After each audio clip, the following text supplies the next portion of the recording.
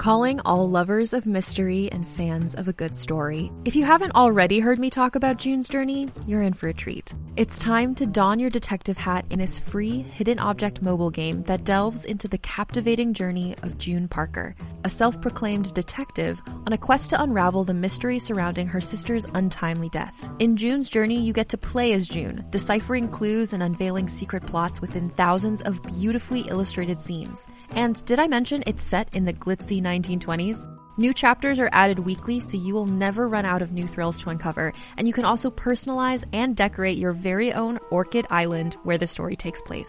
How sharp are your detective skills? Find out when you download June's Journey on your Android or iOS device, or play online via Facebook Games. Your detective journey awaits.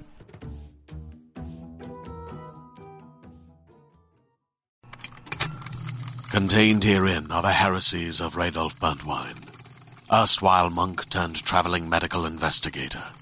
Join me as I uncover the blasphemous truth of a plague-ridden world, that ours is not a loving God, and we are not its favored children.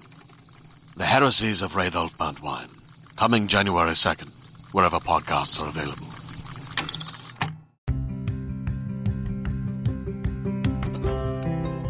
You're listening to Book Club Babes. Let's get into it. It's Kate. It's Chantal and me with French fries. French fries, lucky. And You got dumpers. Is that a massive Diet Coke? I don't think it's that big. I mean, it's probably pretty big. I Can you am hear the jingles? I am salivating right now. Go get one. Diet Coke. Maybe I will go out. Maybe we'll see how much steam I've got, like, because I'm fading. Oh, you're fading? Do you want to record tomorrow night? No. I'm good. I am good. Okay. I felt like halfway through, I just started sweating. Halfway through that interview, I was like literally pouring sweat from my armpits, and I'm like, don't touch my armpits. You had a delayed stress reaction, a delayed nerves reaction. Yes, honestly, I was like, what is going on? Oh my God, I can't believe we just got to interview friggin' Gillian McAllister. Right? Justin, stop being a lurk. I'm leaving that in. He's lurking. He's lurking. Yes. That was sick. I found out some shit, but I'm excited about. Oh shoot, I can't wait. You'll hear this before this anyways, but you'll hear that interview. But if you have time or whatever. If you have time. Not them. No, if they have time too. No, they'll have time. Who doesn't have time to listen to Gillian McAllister speak? I mean, honestly, Bless she her. was literally, she was lovely. She was lovely. And she's such a pro. She's like like such a pro writer. Amazing. I really want to read the 2 books that she's talking about that are new. Or like one's not even done. Yeah. Yeah. Live You'll have to streaming listen to a that. hostage situation. Like, And finding out that your husband's part of it? Fuck off. the one who's doing it? Yeah. What would you do? She's got a baby. Like, what would you do? That's next level. Yeah, that is. All right. Well, what are you reading? Everybody, Caitlin already knows. I have gone down the Audible or audiobook rabbit hole. Hell, I'm obsessed. Yes. Are you doing so many chores just so that you can keep listening? We had to work from home for a few days this week, and I played 8 hours, or maybe like 4 to 6 hours of audiobook. So you're almost done. I guess you've just got like half the book left or whatever. I think I'm halfway through, but yes. It's 9 hours. Yeah. Yeah. So I'm like, fuck yeah. Well, what are you listening to? I'm listening to Us Against You by Frederick Hell yeah. Bachman, because we're going to go meet him this week. Oh shit, I kind of forgot about that. And his new book is out, The Winners, the third and I had to catch up, and I just don't have time to read the whole book. No. And you've been texting me like, oh my God, forgot about this character. And I'm like, who is that? So I obviously need to read it, like listen to. And then I'm just mad all over again at the people in the book and pissy pants Kevin. About some of this stuff. I know. I forgot about some of this stuff. But I remember that Benji's character is strong. And you know what? I forgot when we read Beartown, I forgot why I loved Benji so much. And part of the reason why was because he wouldn't go with Kevin, because he knew what he had done was wrong. Even though it was his best friend. He had like a moral compass. And I remember that's why I love Benji. Because he's troubled, but not an asshole, you know? Like I relate to him somehow. Like misunderstood, but like knows what's right, loyal, got a good heart. Yeah, I feel like I kind of relate a little bit. I just love him. I just love him. I just love a Benji, you know. I wish he was my boyfriend, but that he means he wouldn't be happy because he is a gay man. Gay. So yeah. I just wish he was like real.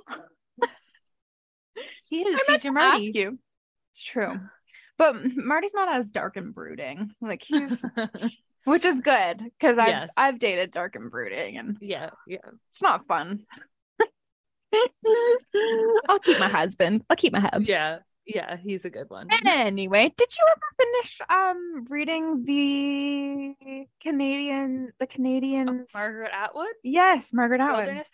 I am not finished reading it yet. No, I feel so busy. I don't know. That's fine. Okay. Oh my God, I feel pressure. bad. Who cares? Look at me feeling bad about not reading lately. This is literally your podcast. You don't have to read anything. I know, but then like the challenge on my Goodreads is stressing me out because I'm two books behind. Mine says I'm 2 books behind too, and I just added 2 books. So I don't know. Yeah, maybe there's a glitch. I don't fucking know. I know. It's don't even go by the Goodreads thing. It's so stupid. True. I'm like 2 books behind, so I added the 2 books that I had read that I hadn't added yet, and it still says I'm 2 books behind. So I'm like, how that doesn't work? That's wrong. You're a liar, Goodreads. Fuck you. Fuck you. What about you? What are you reading? What are you doing? Other than eating furfurs. I know. Sorry, it's so rude. They're just so good. I can't let them go freezing cold. Oh, no, eat them. Sorry, everybody. I was eating fries on air. Okay. So I finished The House Across the Lake and was thoroughly disappointed. It was so promising. I was loving it. I loved the pace. I loved the character. Like, I was feeling it. And then this fucking like paranormal twist happened, and I was not here for it. I was like, a woot womp. Yeah, it was, because I mean, so much so that after I read the book, I was thinking, yeah, the author 100% could have done the exact same plot line. Like, it wasn't essential. It wasn't essential at all. Like, it could have, the twist could have been something completely. Well, and that twist, like, it wasn't really, I guess it was sort of a twist, but it was like not, because you're just like, what the fuck? Like, are you fucking for real right now? But I guess this author has a tendency to include paranormal shit. Yeah. They wrote the Riley Survive the Night. Oh, it's Riley Seeger? Yes. Which I had started reading Survive the Night because it was so like hyped and I just couldn't get into it. So I like, what do you call that? DNF? I DNF'd that. DNF'd that, but back on the shelf. I don't know. I finished it, and I gotta say, like, at least, you know, that other author where I was reading that one book that it was supposed to be that author's book, and then it wasn't, that Final Girls book. Yeah, Glendy Hendricks. Yeah. Yes. So Grady that Hendricks, author, does like a weird paranormal vibe. Yeah, it's usually like a parody on it, though, right? Yeah. Okay. Yeah, but like does it well, because you're, Mm-hmm. I don't know, maybe there was nothing in the synopsis that would give you any sort of heads up that there was going to be some weird shit happening. It seemed very normal. So maybe because I go into those other books feeling prepared, where I'm like, no, something fucked up. I don't know. It was just really disappointing. So anyway, finished that. Disappointed. And then I'm reading a book now called, girl, you unzip it. You zip it in. Sorry. If you can hear me zipping, I'm sorry. I'm here for it. It's called Tiny Beautiful Things, Advice on Love and Life from Dear Sugar. And it's written by Cheryl Strayed, who also wrote that Wild book. You know, that like autobiography book. And I guess the thing about her is that she wrote under the pseudonym Sugar online for like years and years, and no one knew that it was her. And then she finally recently, I guess, on I think it was like Glennon Doyle's podcast or something. She's like, surprise, it's me. Yeah, it's me, bitches. She, like, released a book. Yeah. So anyway, I'm just reading that. It's just like an advice column. Each chapter is something different. And okay, yeah, that's short. So I don't really want to talk about this, but like, okay. I think this would describe why I'm in a really bad funk right now. I started watching Dahmer, and I literally hate my life after watching 2.5 episodes of it. And it's really put me like in a bad mood. I had to evacuate. I will not pick that back up. It's 10 episodes. I know. I looked at that because I was like, maybe this is a fun sleepover one, because I watched like most of the first episode and was like, I don't think I want to watch this alone because it's creepy. And then it was 10 episodes and I was like, oh fuck, I don't know about this. Too much. It's too much. Yeah. It's too well done, to be honest. It's a lot. And those are not that things further back in time are not any less disgusting or anything like that, but time helps people like cope and stuff like that. And family members pass, and I feel so sorry for those victims' families because it was only in the 90s. So like, oh, you mean that this is happening, like it's being, they're like sensationalized again. And then they like play trial bits, and like there's people reenacting people who are literally just trying to live their lives. It's not like, I hear you. I don't know. It's a complicated, true crime right now is a bit complicated. I'm a bit, I need a bit of a break. I hear you on that, and that's fair. And I think we should take one.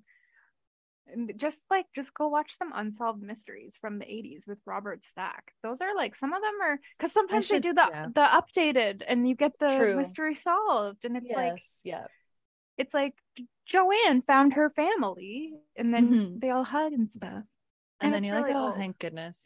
True. I just need some good feel good throwback to the originals, 80s, 90s. I mean, programming. I told you that I was eating when I put on Dahmer because usually with like, like a forensic file or something, you can eat. It's not, you're not going to show anything fucking like a head. No. Fucking. Do they show that? Like I just was eating soup, so it was red. Yeah, no, and I was like, that wouldn't have been visible. No, because the very first scene is like blood on a knife and stuff. Yeah, it was a lot. It's disturbing. Anyways, enough about that. That's just why I feel like I need to share why I'm in the funk. In the funk. Fuck that. Fuck the funk. Get yourself a feel good, or a little feel good, a little love story or something. I think I need a fluff. You need a fluff. You need a fluff. Yeah. What is a good fluff? I don't know. I'll find it. Maybe someone can recommend one. Yeah, find me a fluff, y'all. You know who you should ask? Ashley. 100p. She's a book eater. I bet you she has a good fluff for anybody. Yes, Ashley, I'm calling you out. Yeah. But anybody, honestly, give me the fluff. The fluff. Should we talk about this? She wants the fluff. Yeah. Can we talk about these short little chapters and how they are my life? I'm here for it. Give me a short chapter. Just give me 600 chapters. I don't care if they're 1 page long. That's sick. Hell yeah. Yeah. Also, we're gonna read the winners for November, which is why we're both listening to Us Against Them. I don't know. Us against somebody. Yes, but apparently, just everybody be warned, one of the babes actually messaged us on Instagram and was like, hey, so just so you know, the winners is huge. And she sent me this video that someone had posted with all 3 books side by side, and the winners is like double Beartown and Us Against Them. So it's bigger. So yeah. just So if I'm not keep that in literally mind. reading anything else in November, it's because I can only have time for reading. So However, you can do the audiobooks and then- true. And yeah, true. because you can So do them at work. I have a question for the babes. Like, What is it? do you consider an audiobook as a book you've read on your Goodreads? Yes. Okay. I will Okay. answer that. And yes, it's still the book. You still consumed it. You could still chat about it. True. You- Because that- we it are was talking like 10 about it. hours of your time. It's not like you True. were, you were just able to Mhm. multitask. I was able to knit. I was able to work on Caitlin's mittens. She Yeah. needs warm hands this winter. Who else is going to get her mittens? Like, I'm Just so kidding. excited. Exactly. So, okay. You ready? okay, let's talk about this. Let's do it. Okay. I was getting some Verity vibes Me from the too. mom. Me too. That mom's Okay. horned up. Oh, She's a- Lloyd. Shoot, wait, let me circle back around. Tell we me. had so much going on that we forgot to welcome all the friggin' amazing new people in the group Facebook group. Well, tell us. Sorry, I was almost forgot to say hello to Tara, Jessica, Hannah, Kristen, Lucia, sorry in advance, Millie, Nesma, and David. What Holy up? crud. That's a lot of people. Yes, So and I told you that I changed our security settings recently where Okay, only yeah. you and I could let people in. I Oh, wonder okay. if we had like more people coming in, but other people were letting them in. I hope not. Because Oops. anybody inside the group could have let anybody in. Oh, well, I So, don't think they did. If we Maybe never said they- your name, it's all Just- good. yeah, just if you really want to hear your name said by me or Caitlin, just send us a message or something. Just I don't post in the know. Facebook group. Say my name. Say my name. And say No my one is name. around you. Say my name on podcast.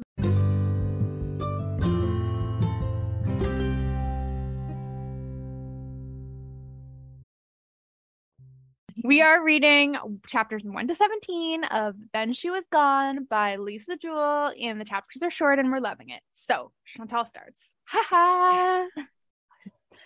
I took the prologue notes. I knew it. Because I did it. Okay, so the prologue is reflecting on the months before she disappeared, and that those were the best days of her life. Sorry.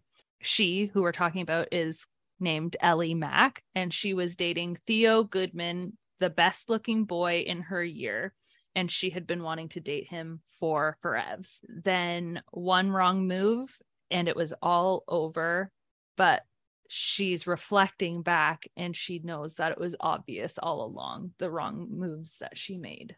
So it's kind of just like setting us up to like, what did she do to fuck And it all up? also, like, I don't know. I have like a theory.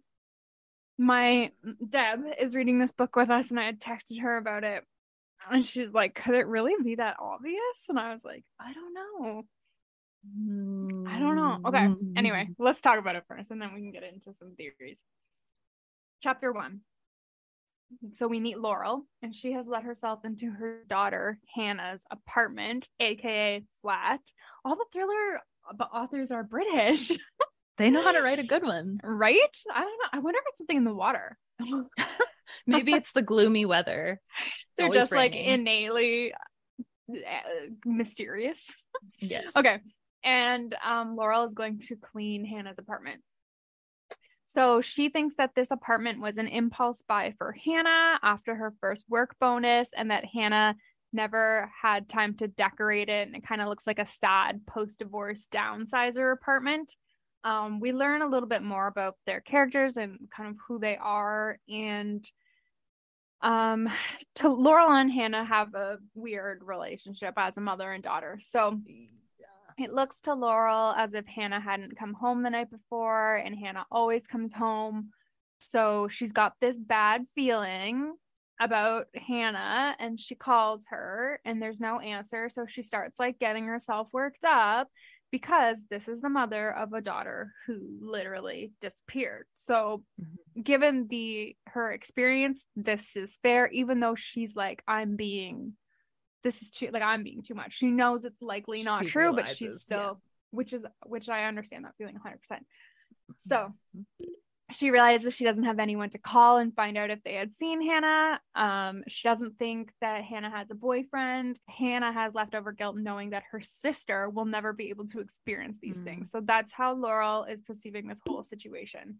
Hannah seems to be a bit of a workaholic. Like, she's only really got her work going on in her life. She's not really doing anything else. That's sort of the direction she took with her life, and that's where she's at. Laurel is the mother to a daughter who went to the library to study and then disappeared. So that's kind of what we know right now. She ends up calling Hannah's work and getting put through to her extension, and then Hannah answers, and instead of saying anything, Laurel just hangs up and continues cleaning. So you can kind of already start seeing the weird dynamic there. It's like, weird. why wouldn't you even be like, oh hey, you're good, okay, yeah, that's all I wanted to know. Even if you didn't want to say that, you could just be like, oh hey, like, just want to hear your voice. But I don't think they have that relationship. Nope. So we start finding out a little bit more about Laurel. She's always been the glassed half. Oh my God. You can do it. She's always been the glass half empty type. She has 3 kids, and she's always been like to this or to that. And she feels like her life once was perfect, but now not so much. One morning, her youngest daughter and who she called her soulmate, left and didn't come back. And she's trying to remember how she had felt when she didn't come back at lunchtime that day when she said she would. And she's having a lot of hard time with her husband in this area too, which his name is Paul, and so I originally thought that Paul was her child. Yeah, same. Like, yeah, okay, good, because I was like, you're being really fucking mean. yes So she's like not impressed by Paul right now. She's trying to get some help from him, but he is very sick, and he's just kind of brushing it off, being like, oh, she's with her boyfriend, like, she'll be back, don't worry about it. But a call to Theo's mom reveals that they haven't heard from Ellie at all today. This proceeds Laurel calling all of her friends, and even asked to see the CCTV footage at the library, and there's been no sign of her at all today. So then obviously she calls the police. And she's wondering if in this moment is when she started feeling the hate and disgust toward Paul, because if he wasn't sick, would he have been more helpful? Would they have been able to find her? It's a lot of what ifs. And like, I don't know if she's trying to shift there's no blame, but like, she's trying to put it onto somebody. Yeah, she's trying to put it onto somebody. Fault. Yeah. And so I wonder if that's normal when you've got something that has no finality, like something that's open. Yeah, there's I'm sure it's real ending, right?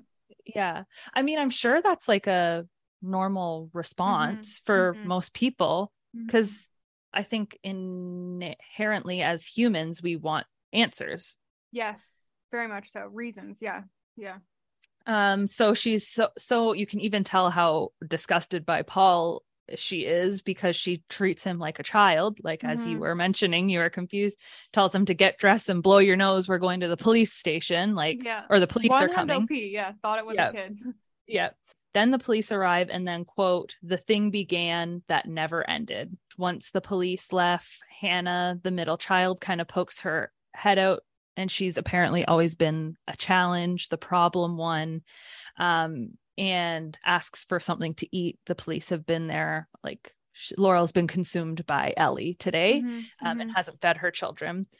She asks for some food and tries to eat some leftover lasagna that had kind of Ellie's name on it. And she rips it from her hands and says no. And in her head, she's thinking that Hannah should be missing and not Ellie. That So was when I got them Verity vibes. You can see there that she has a lot of resentment for the people who are around her in her life when everything kind of went down. Yeah, that's a good point, actually. Okay, now we're on chapter 3, which is kind of labeled as a then chapter. So I think this might be from Ellie's perspective. I think so too. Okay. That's what I was kind of feeling. Yeah. So again, she's doing this blame game, which is why I wasn't totally sure, because it's like Laurel's thing. Yeah. But anyway, saying like if Ellie had have gotten an A and not a B+ in her math class, none of this would have happened, which is like, I have a lot of question marks because I'm like, what the heck? And then it's like, it goes back further to falling in love with Theo because he's so academic that if she hadn't have fallen in love with him, she wouldn't have felt like she needed to improve her math grade. We find out that Ellie had come home angry and like hating on her math teacher one day, and she felt like she needed to keep this like nice girl image up at school, so she would take it out at home on like her mom and her family and whatever. And then Ellie begged her mom for a tutor, even though Laurel said like, we can't afford it, like you don't really need one, like you've got What's a B+. Wrong with a B+? Yeah, like maybe you can join that. like an after school program. And Ellie was like, seemed like she was just acting spoiled, like, no, there are kids who are poor who get a tutor, which is just not good. Yeah. And then the end of that chapter, I just wrote down a quote because I felt like it summarized it. It said, "And there it went, slipping away like a slippery thing, another chance to save herself gone, and she didn't even know it." Yeah. So between the day in May of 2005, aka the day that Ellie went missing, and about 2 minutes ago, there hadn't been a single lead. The only thing that they have and that they know for sure is that the last time that Ellie was seen, it was 10:43 on a CCTV footage, and she was checking her reflection in a car window.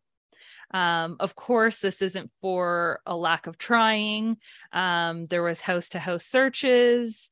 They contacted known sex offenders and child sex offenders. They checked all the CCTV footage they could find. And Paul and Laurel even appeared on TV pleading for her safe return, but nothing happened. Of course, it wasn't helped that Ellie was essentially invisible the day she went missing. She had her hair in a ponytail. She was wearing jeans and a black t-shirt. Nothing really stuck out. Her rucksack. In terms of, other than her navy blue rucksack with like a red little splotch on it or something like that. Like there was her nothing. Rucksack. Yes. Nothing to go Speaking off of. Speaking of a rucksack, I've been like deep diving into the JonBenét case. Have you spent much time like? No, it's weird because my mom used to be like obsessed with it, and I remember seeing all the like scandal magazines when I remember those too at the grocery store when you would go with your yes, and you would just stare at the picture and be like, what is this girl? Because she was like a beauty model. Yeah. So in the ransom letter, they tell the Ramseys to get an attaché and take it to the bank. So rucksack reminds me of like attaché. Oh, fancy that. Just get a gym bag, bitch. Yeah, put it in a duffel. Come on, let's go. No, it's an attaché. Attaché. I'm a sophisticated killer. Yes. No, it's not funny though. It's really no, it's not. It's terrible. It's awful and disgusting. But attaché is funny. So it's yes. The detectives. So the invisibleness of her appearance that day makes Laurel wonder if that was a deliberate choice on Ellie's behalf. So the detectives searched the room, Ellie's room, and there doesn't seem to be anything amiss. Like there's so much clothes, like a teenage girl has so much clothes that she can't say for sure if anything's actually missing, but she does know that about Marty. I couldn't say. no, I wouldn't be able to I either. couldn't even tell you about my own clothes. I couldn't say Same. if something was missing. Same. I feel like one year I went like forever being like, I swear I had a pair of black jeans and they had like fallen down behind my dresser. And I was like, oh, that's where they I got are. them. Yeah. So they find that her money is still there along with her deodorant and toothbrush. And those were things that she never really went around without. So Laurel knows that the police think that Ellie is a runaway, but she's still like, she goes a lot on feeling, and there is some validity to it. Like there was no footage of her at any bus stations or train stations. So she's wondering like, how did she run away without being seen? And during this time, her other children went through the motions. Hannah took her A levels and her eldest son, Jake, graduated from university. Paul continued climbing like the corporate ladder, and she became disappointed in him for that, essentially, like being able to move on. And he ended up leaving her a year later without much fanfare. Like she didn't really even like notice that he had left, essentially. Then a TV show called Crime Watch wanted to do a 10-year appeal for the anniversary of Ellie's disappearance, which aired on May 26th of the year that they're in now. And it brought nothing as well, zero, until this moment. And the police called her and asked her to come down to the station. It could be nothing, but we want to go over some things. Interesting. Dang. Yes, super dang. And so far, I think with these chapters that it just reminded me with these chapters that we're reading this week, like we're seeing a Laurel who is stuck. Like she can't move forward, right? Because I distinctly remember like when my mom died, just feeling angry that time was still carrying on for everybody else. Like I would go on Instagram and people were still doing fun stuff. And I was like, how can you be doing fun stuff? Like my mom died, but it's just the way that like stuff carries on. But I feel like Laurel is very much stuck in that spot where even later on with Paul and whatever, she's like, how did Paul like carry on with his life? Like she doesn't understand it. Yes. So yes. I wonder if she'll ever get out of that. But okay. So I think this is a then chapter. I didn't write then. We find out that Ellie has her new tutor, and her new tutor for math is named Noelle. Noelle is in her 40s. She has an Irish accent. I think she smells like cooking oil and dirty hair. Was that not the description? Yes, that was the description. Which sounds like a bad time. So that sucks. Noelle comments on the cat. Ellie is glad that the cat is there as a buffer between them. It seems like immediately she's getting some weird vibes from Noelle. Weird, for sure. Laurel comes in to drop off Noelle's tea, and Ellie wishes that she'd stay, but instead she leaves quickly. So I feel like it is one of those things where Ellie like begged for this tutor, and now she's suddenly like not totally sure, and she can't really say that to her mom who said no originally, right? So yes, it is kind of a weird sitch, but Noelle has got some weird vibes. She's putting out some weird vibes, and the girl needs a fucking shower apparently. Yeah, wash your pits. I gotta wash mine. I smell terrible just today. Wash your hair. It was that stress sweat. That's true. Okay. So Laurel has lived alone for the last 7 years. She left their old house and moved into this new flat about 3 years ago. And she did this when she knew that there was no chance of rekindling in a relationship with Paul because he had moved on and met someone new. And she wished that she could do the same, but that wish kind of just turns into resentment. She never wished it though. That's the thing. No. Like she didn't actually want to do it, or else you would get to the other side of your grief. Yeah. She just was angry. Yes. She's just she notes that her children left as quickly as possible. Jake now lives in Devon with a girl named Blue, and Hannah lives only a mile down the road from her in that gloomy flat. She's always working. We find out that Laurel, to pass the time, Laurel works only 3 days a week in a marketing department of a shopping center, Once a week, she visits her mom, and then the other day she cleans Hannah's flat. And the rest of the time, she just pretends to try and be normal. And after all this time, she's wondering about the evidence, and is the evidence going to be, because this is while she's driving to the police station, by the way. So at the end of that, I think that was just kind of to show like where people are kind of at in this point. And sorry, she's wondering if the evidence is going to be that her daughter might be alive or her daughter might be dead. Fuck. I couldn't imagine living with someone that you love having disappeared and not having that finality. Like, no, that's awful. Okay. So we've got another then chapter. So it seems like Noelle has started to kind of grow on Ellie a little.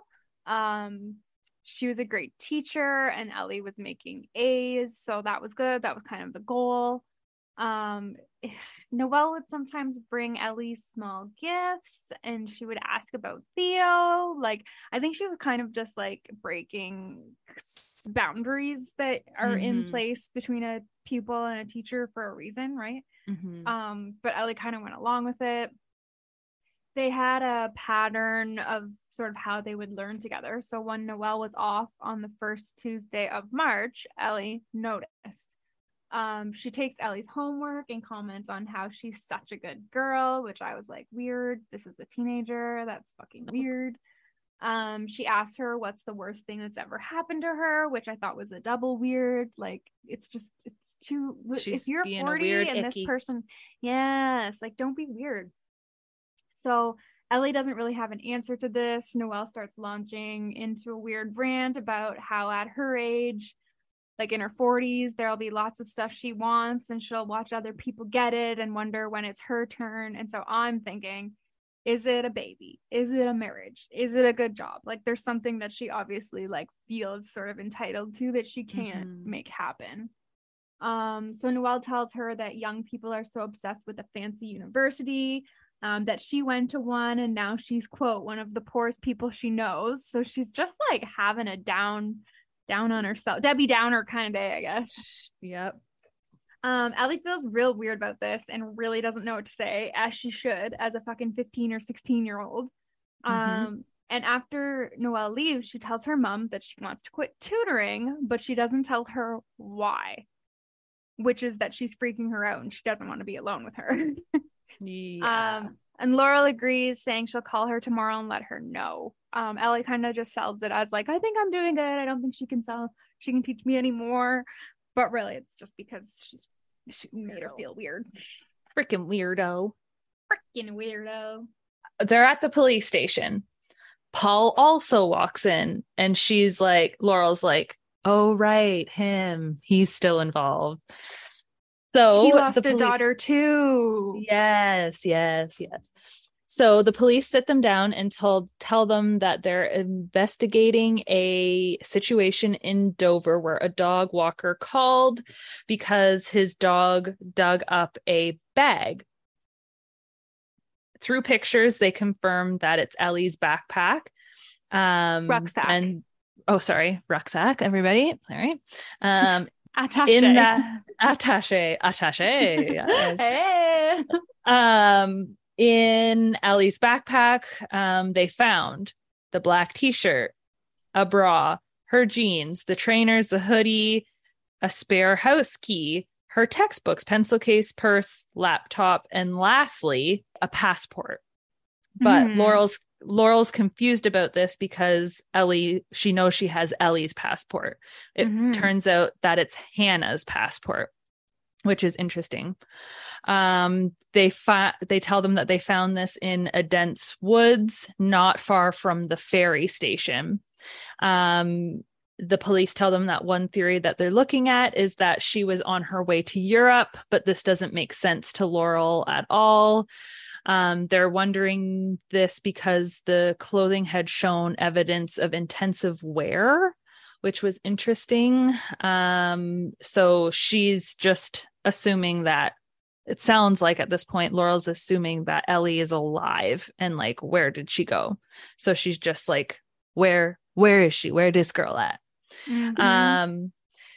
She then brings up the fact that they were burgled a few years after Ellie disappeared. And she explains to them that she's always thought it was Ellie because there was a lack of forced entry, and then the things that she had taken. Now she's wondering if the police were right and she really was a runaway. And then at that moment, a police officer comes in and tells them that human remains have been found.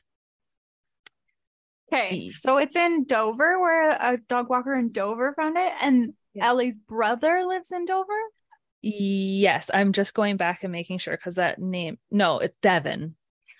Devon, okay. So no connect. No, okay. Just semi, one letter off. Okay. Well, I was just thinking, dang, I didn't make that connection. Yeah. Okay, so we got another then chapter. Theo and Ellie are having a little snug while she's reading a book. She asks what they should do this summer, and he says nothing. She is thinking the exact opposite. She says she wants to do everything, and she even suggests paragliding. As you do when you want to do everything. Yeah. As you do. Yep. Ellie tells Theo that her mom said that they can use Grammy's cottage for a few days. Theo is like, by ourselves, and Ellie's kind of like, with friends, and he's like, or by ourselves. So yeah. And we find out that Ellie is really just looking forward to summer and being done with all of the schoolwork. It sounds like she's very academically focused, and she's put a lot of pressure on herself to do really well. So she's I think, as most academic people, like, she just wants to let loose for the summer and not to worry about that shit. Yeah. I mean, maybe, I don't know, I'm not an academic person, so I don't know. That seems like that. Neither was I. At the time of the burglary, the investigation didn't turn up anything. The thief took an old laptop, an old phone of Paul's, some cash that was in an underwear drawer, some Art Deco candlesticks that were a wedding gift that Laurel had always hated, and the cake that Hannah had baked earlier, which was strange. Nothing valuable was taken, even though that there was jewelry left out. Credit cards are kept at home, and also their like Mac laptop was still there when they took an old archaic one. She says that it felt strange when she walked back into the house that day. It was almost like she could sense that Ellie had been there. After this, she was obsessed with the fact that Ellie might still be alive and in the area. So at this point, she has completely lost her children to the madness. And now she's feeling that feeling again. And in the car, she lets out all of her emotion, and Paul notices and starts to walk over. And then she's like, vroom, vroom, peace out. I'm out of here. Goodbye. She's drives away. It's fucked too, because she's like so angry at Paul, and he's obviously not the bad guy. I don't know. I think. I don't get that. No, I feel like he's tried, and like he did love her, and he did try, and he wants to see that she's okay, because he did like place his hand on her shoulder, and she like ignored that. There's like those little details. That's why I say that she's so consumed with her own grief and not like. You don't carry on with your life after something like that happens, but just not proceeding in any way. Like, she's just very stuck. Okay, so Ellie hadn't thought much of Noelle since she bailed on the tutoring sessions. Apparently, Noelle was pretty butthurt about Ellie bailing, but like Ellie's like, whatever. Whatever, old lady. But... Right? Like, okay, whatever. Because again, we know that Noelle was like kind of obsessed with Ellie. She was her best student. So yeah. So Ellie was shocked one day. Obsessed with me. Yeah. Ellie was shocked one day to see Noelle when she was walking to the library, which she was doing to escape her friend's annoying laugh, which I feel like I would be that friend. I'm the one with the annoying laugh. No, I love your laugh. No, I'm the one with the loud, annoying laugh that makes the little sister leave. Anyway, so Noelle comments on how the test is coming up soon and that she has a test paper that's similar to the exam, and would Ellie like a copy? And this is the perfect example of fuck politeness, where Ellie knows that she should say no. Everything in her being is saying no, but she feels like she needs to be polite. So she says yes. And then Noelle says she just lives 4 houses down and Ellie should just come by right now and grab it. And Ellie is thinking about this moment being recreated on Crime Watch, which if you feel like a moment could be recreated on Crime, don't do it. No, don't. That's your sign. Don't go. No. And no one ever saw a thing. And Ellie goes inside Noelle's house. Blech. Okay. So Paul and Laurel are together and they've just buried partial remains of their daughter. According to the police, the forensics show that she was potentially run over by a vehicle and then dragged through the woods and then buried in a shallow grave. And they've had dogs and searchers out, but they did not end up finding anything else. This starts another batch, I guess, of like investigating. The police look at mechanic shops for potential leads of maybe somebody, if they remember like a weird accident that maybe were characteristics of a human being hit, that kind of thing.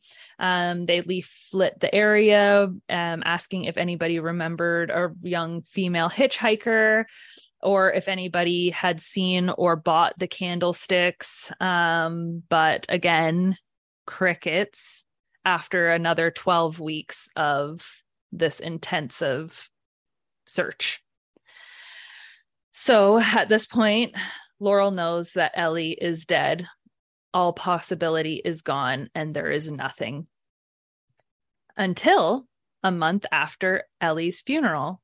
That's when Laurel meets Floyd. Fuck. Okay. Part 2. It is now part 2. Laurel has gotten her hair done. Apparently Laurel's quite pretty as well. Yes. So that's good. Yes. She has kept up with her outward appearance. I don't really know why. I guess just so that she looks like she's carrying on. Yes. She's quite proud of the fact that she's never let herself go. Yes, exactly. I think she's a little bit narcissistic. I think so too. And Laurel thinks that if she could pay someone to give her a tune-up on her psyche, she totally would, which is interesting because I do think she needs that. She's a little bit peckish, so instead of waiting until she gets home, she swings by a cafe to grab some lunch, and a man walks in who she is initially sort of attracted to, or she notices him anyway. He's 50 and he is well dressed. He looks to be about 50. So she's sitting in there, she's eating her Sammy, and he orders a carrot cake and sits beside her. She's not really stoked on this, and he doesn't talk to her, which she's happy about. And she goes to leave, and he tells her she has beautiful hair. He offers her a bite of his carrot cake, and she ends up taking it, which was really fucked. No stranger carrot cake. No, thank you. That's not how. No. I don't want to eat a stranger's carrot cake. Like, no. He should have been like, I'll buy you a piece. Like, I'm just going to buy you a piece. You got to try it some. Like, yes, I'll get you a piece. I'm getting you a piece, yeah. He tells her that his name is Floyd Dunn. They chat and they're kind of flirty. His parents lived all over, so he has this weird accent, but he's been in Britain or wherever they are for years. She's wondering what his ulterior motive is for this. She's weary of everyone now. She obviously, like, that kind of makes sense. But anyway, he gives her his number. She goes to Hannah's house and she's not supposed to see her. So Hannah is like, why are you here? Because they don't have that kind of like no. gal talk drop in. relationship. No. Laurel tells Hannah about the date, and Hannah doesn't really respond the way that she wishes that she would, and she full on just wishes that Hannah was Ellie, so that's cool. She kind of also mentions about how the family is all islands, like they're all in their own little place, which I feel like Laurel kind of executed unintentionally. Yes. Yeah. Anyway, Hannah knows Laurel wants Ellie back, and she ends up saying that out loud, and Laurel ends up agreeing. And then she just thinks of the phone number that she has in her pocket. Yeah.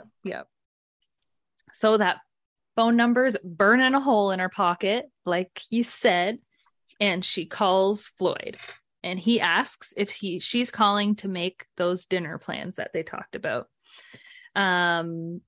He asks her if Friday is a good time and if she likes Thai, and he says, leave it to me, I'll book us a place. So then this is what we were just talking about. She's never let herself go, even in the early days of Ellie's disappearance. And I just wrote, like, that sounds exhausting. Like, I'm in my not pajamas, but like in leggings right now, and it's the best thing in my life. I literally wear leggings every day.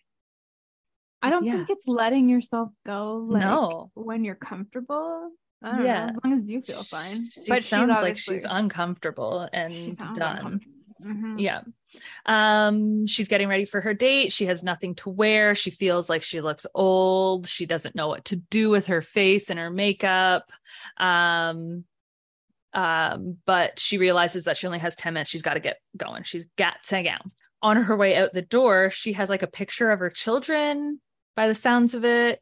And then she like starts talking to Ellie and lets her know that she's going on a date. And she even like responds with what she thinks Ellie would say, like, I'm proud of you, Mom, like, go out and have fun.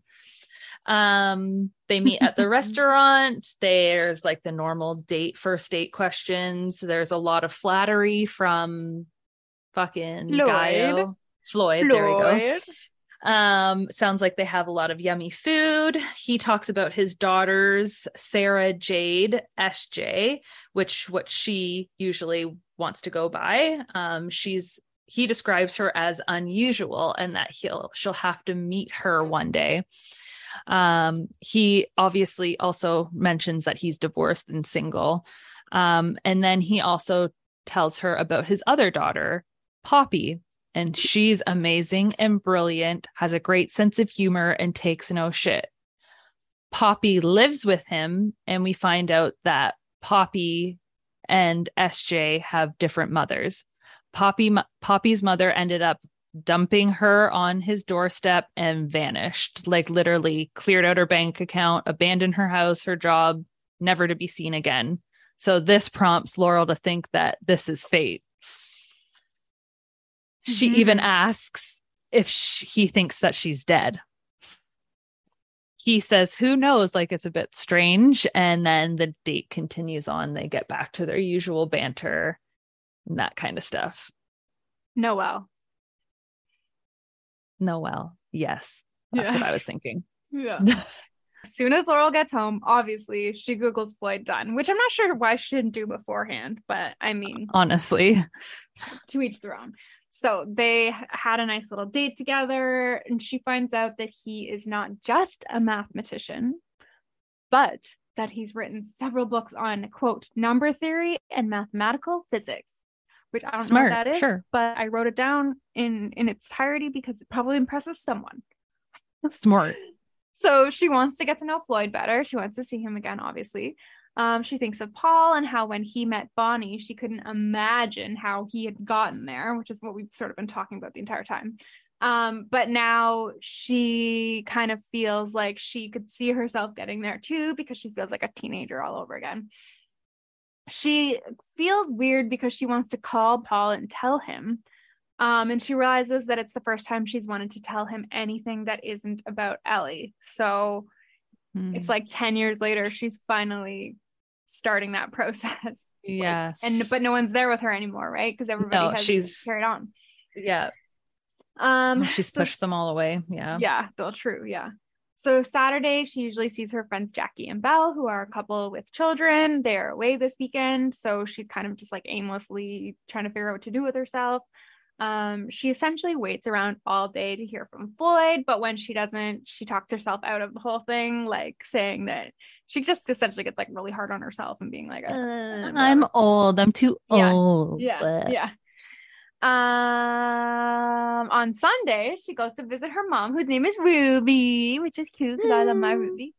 And we find out that Ruby is very ill. She's had like 3 strokes.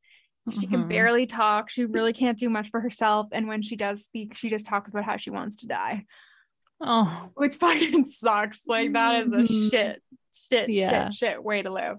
Yeah. So her mom is happy that Laurel went on a date because she obviously tells her about it and urges her to call him. She decides that she could text him to say thank you, I guess. And we find out that her mother always loved Paul. So her mom is really encouraging of her, like finding someone new. Ruby tells Laurel to text him now. So she does. And she tells her mom, she actually doesn't she call her mom a cow? Yes. Yeah. Oh, you cow. Yes. You cow. Yeah. She tells her mom that if it all blows up in her face, it's her fault. And then her mom laughs. And it's the first time she has heard her laugh in a very long time. Yeah. And seconds later, her phone dings and ring, ring, ring. Floyd. Ring, ring, ring. Floydy phone. Banana phone. Hello, indeed. Floyd. Okay. Floyd. They set up. Floyd, hello, it's here. Floyd. So they set up their second date for Tuesday. She meets him at a place that she's always wanted to go to, but Paul never wanted to go because they had a bad sanitary rating, which it's okay. Yeah. I agree with Paul, I think here. Yeah. Sorry. Yeah. She's realizing how relaxed she is with him, and she's essentially obsessed with him and wants to do it with him. He explains that this is a local choice. Like, this restaurant is near his house, and he's lived in this area since his parents left to go back to the United States. She asks if he would ever move back there, and he says never. This is home. Home on the ranch, where the Floyds and the Laurels play. And Ellie's dead. Goodbye. Okay. They walk over to his house, and his house is just like her old house. In fact, it's only 3 roads down from where they used to live.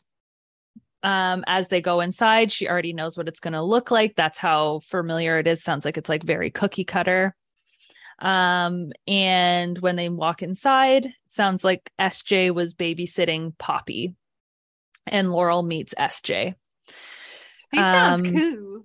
Yeah, she does. She's like, I'm SJ. What's up? Yeah. Doesn't she have like purple hair and stuff? She's like, yes, she's a like unusual, as Floyd would say. But what does she drink? She drinks Diet Coke. Hell yeah, she's cool. Yeah. Take that, Summer. Yeah, she drinking Diet Coke. Pepsi. Lame. No, it doesn't roll off the tongue. Diet Pepsi, Diet Coke. Hell yeah. DC, baby. Give me that DC, you bitch. Dick. You want that dick, don't you? No. Laurel wants that dick. True. Okay. So they meet. SJ's like, I feel like I would be the same. Like, she doesn't really talk to her or really acknowledge her, which I think is typical kind of teenager, young adult behavior. They go into the kitchen to have some tea, of course, because they're British. And he lets her know, P.S. I Googled you and I know about Ellie. And there's like a bit of an awkward, like, I should have told you, I've known all day. How could I talk about blah, blah, blah. And then she tells him that she's ready to talk about Ellie. Mixed feelings. They talk about her until 1 a.m. At this point, SJ has left by taxi, and he leads her upstairs, and bow chicka wow wow. They doing it. They fucking. Yeah, they are. There's some pisser smashing happening. Oh, yeah, they smashing pissers. They're smashing pissers, bitch. Oh, fuck. Oh, gross. Guess Laurel stayed the night because she goes downstairs in the morning and she encounters Poppy. To Laurel's surprise, Poppy looks just like Ellie. And we find out that she used to see, so this isn't that common because she used to see people that looked like true. Ellie all the time, but that it hasn't happened to her in years, which I have also been there where I would like feel like I was always seeing someone and I wasn't, but they're just like on your mind, right? So Poppy offers to make her coffee. Laurel's impressed by the hostess skills of a 9-year-old. It seems very unfamiliar to her. Poppy's very bubbly and cheerful and accommodating, and she speaks very well. She mentions that her dad told her that Laurel was very pretty and that she is. And she asks about their evening. It's all just very strange. It's a bizarre. Laurel asks Poppy, no school today, and finds out that her dad teaches her, so she is homeschooled. She's also wearing an outfit that feels like very weird for a 9-year-old to pick, and it's all just like kind of giving Laurel some weird feelings. Homeschool vibes. So she decides that she needs, because Floyd said he'd be down in a minute and he hasn't. So she's like, I need to have a shower before I talk to this man's child smelling like sex. So Laurel decides to go have this shower. She goes back upstairs. She meets Floyd in the stairwell, and they have some fiery touching, some spicy touches, and it's too hot. It's too hot. But this just gave me the weirdest vibe. But Floyd comments on how Poppy is, quote, magnificent. And this makes Laurel feel off somehow, but she can't figure out why. Laurel goes to clean Hannah's apartment later on. She pays her. We find out that Hannah actually pays Laurel to clean her apartment, which might be weird to some people, which I think is weird to some people. Bizarre. But Laurel puts that money in a bank account to spoil her one-day grandchild. So that kind of like softened it for me, but I still was like, it's kind of weird. Laurel feels kind of like she is a detective in Hannah's apartment because she's pretty sure that Hannah might have a boyfriend or something. She can tell that she hasn't been home. Like she thinks that this is happening, but Hannah's not telling her anything. She notices that there are some flowers on the counter and that they're more than just the quick bouquet that Hannah would usually grab out like the store or whatever. It seemed like they seemed really nice. She's curious about them. When she's taking out the trash, she hears a crinkle of cellophane and she reaches in and she finds a florist card. And the florist card says, quote, can't wait to see you tomorrow. Please don't be late. I love you so much. T.X. Hug. Or kiss? Hug. Kiss. Kiss. Kiss. She realizes that Hannah has moved on and seems to have a man now, but why isn't she talking to her about it? Question mark. Because you haven't talked to your daughter normally in fucking 10 years. Because you wish that she was dead and that Ellie was here and she knows it? Okay. What are you thinking? Yes, I think Noelle kidnapped Ellie. Because she wanted a baby. Yes. Or a child, because Ellie is 15 or so older. Yeah. I think that Floyd is sus, obviously. I think there's something weird going on with Poppy. Like, why is a guy, I don't know, it's weird. But he is smart. I don't know, it's weird. And then I'm wondering if he is also dating Hannah. Oh. Or maybe like he somehow is involved with Noelle and or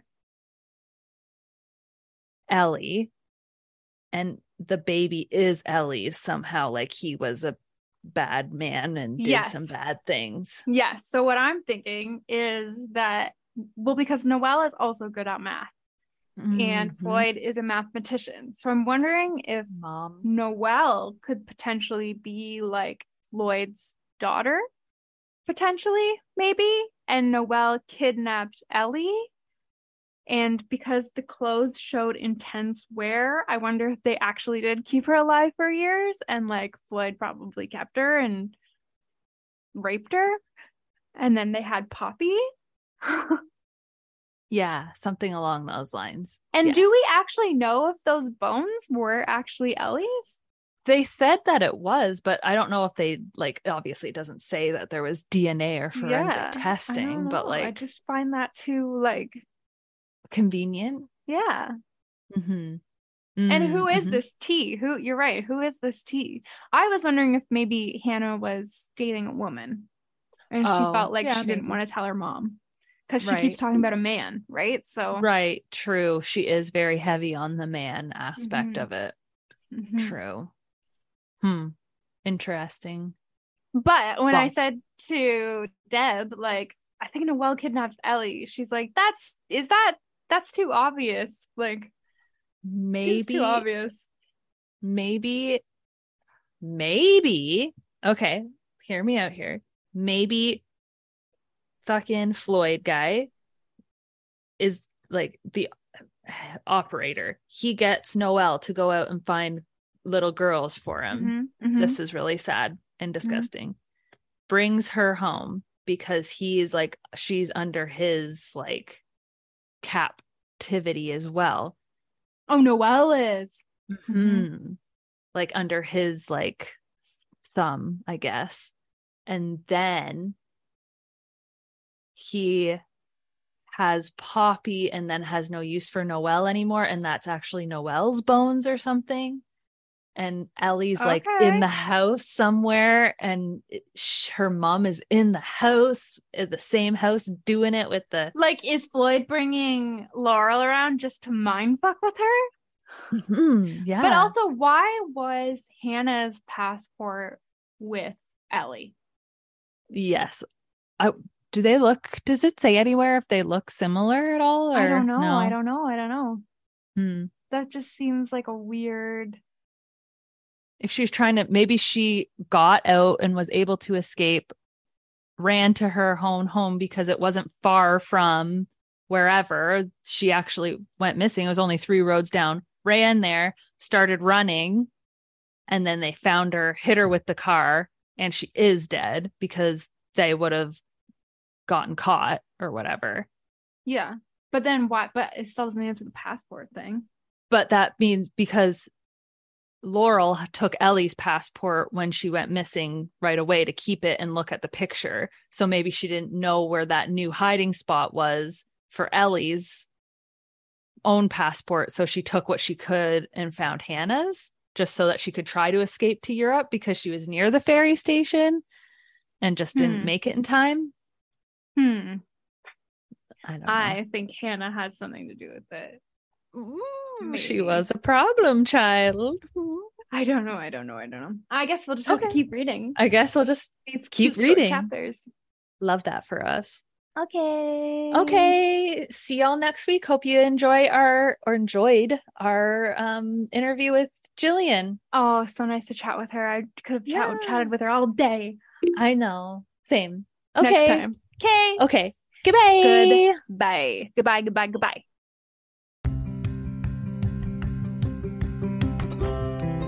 Thank you so much for listening. Please join us over at the Book Club Babes Facebook group for book discussions and to make your book recommendations, or on Instagram at bookclubbabes.pod. If you'd like to reach out to us directly, you can email us at bookclubbabes.pod@gmail.com or contact us on our website at bookclubbabes.ca. If you love the Book Club Babes podcast, please tell a friend about us. And until next time, bye!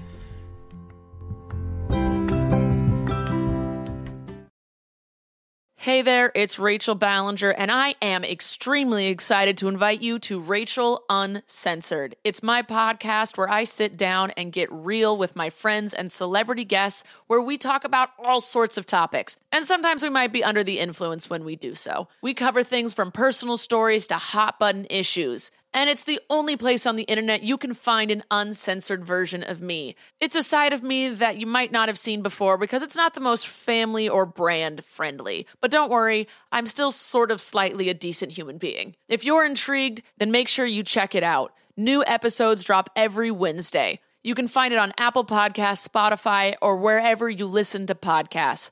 Trust me, you won't want to miss out on the fun and candid conversations we have here on Rachel Uncensored.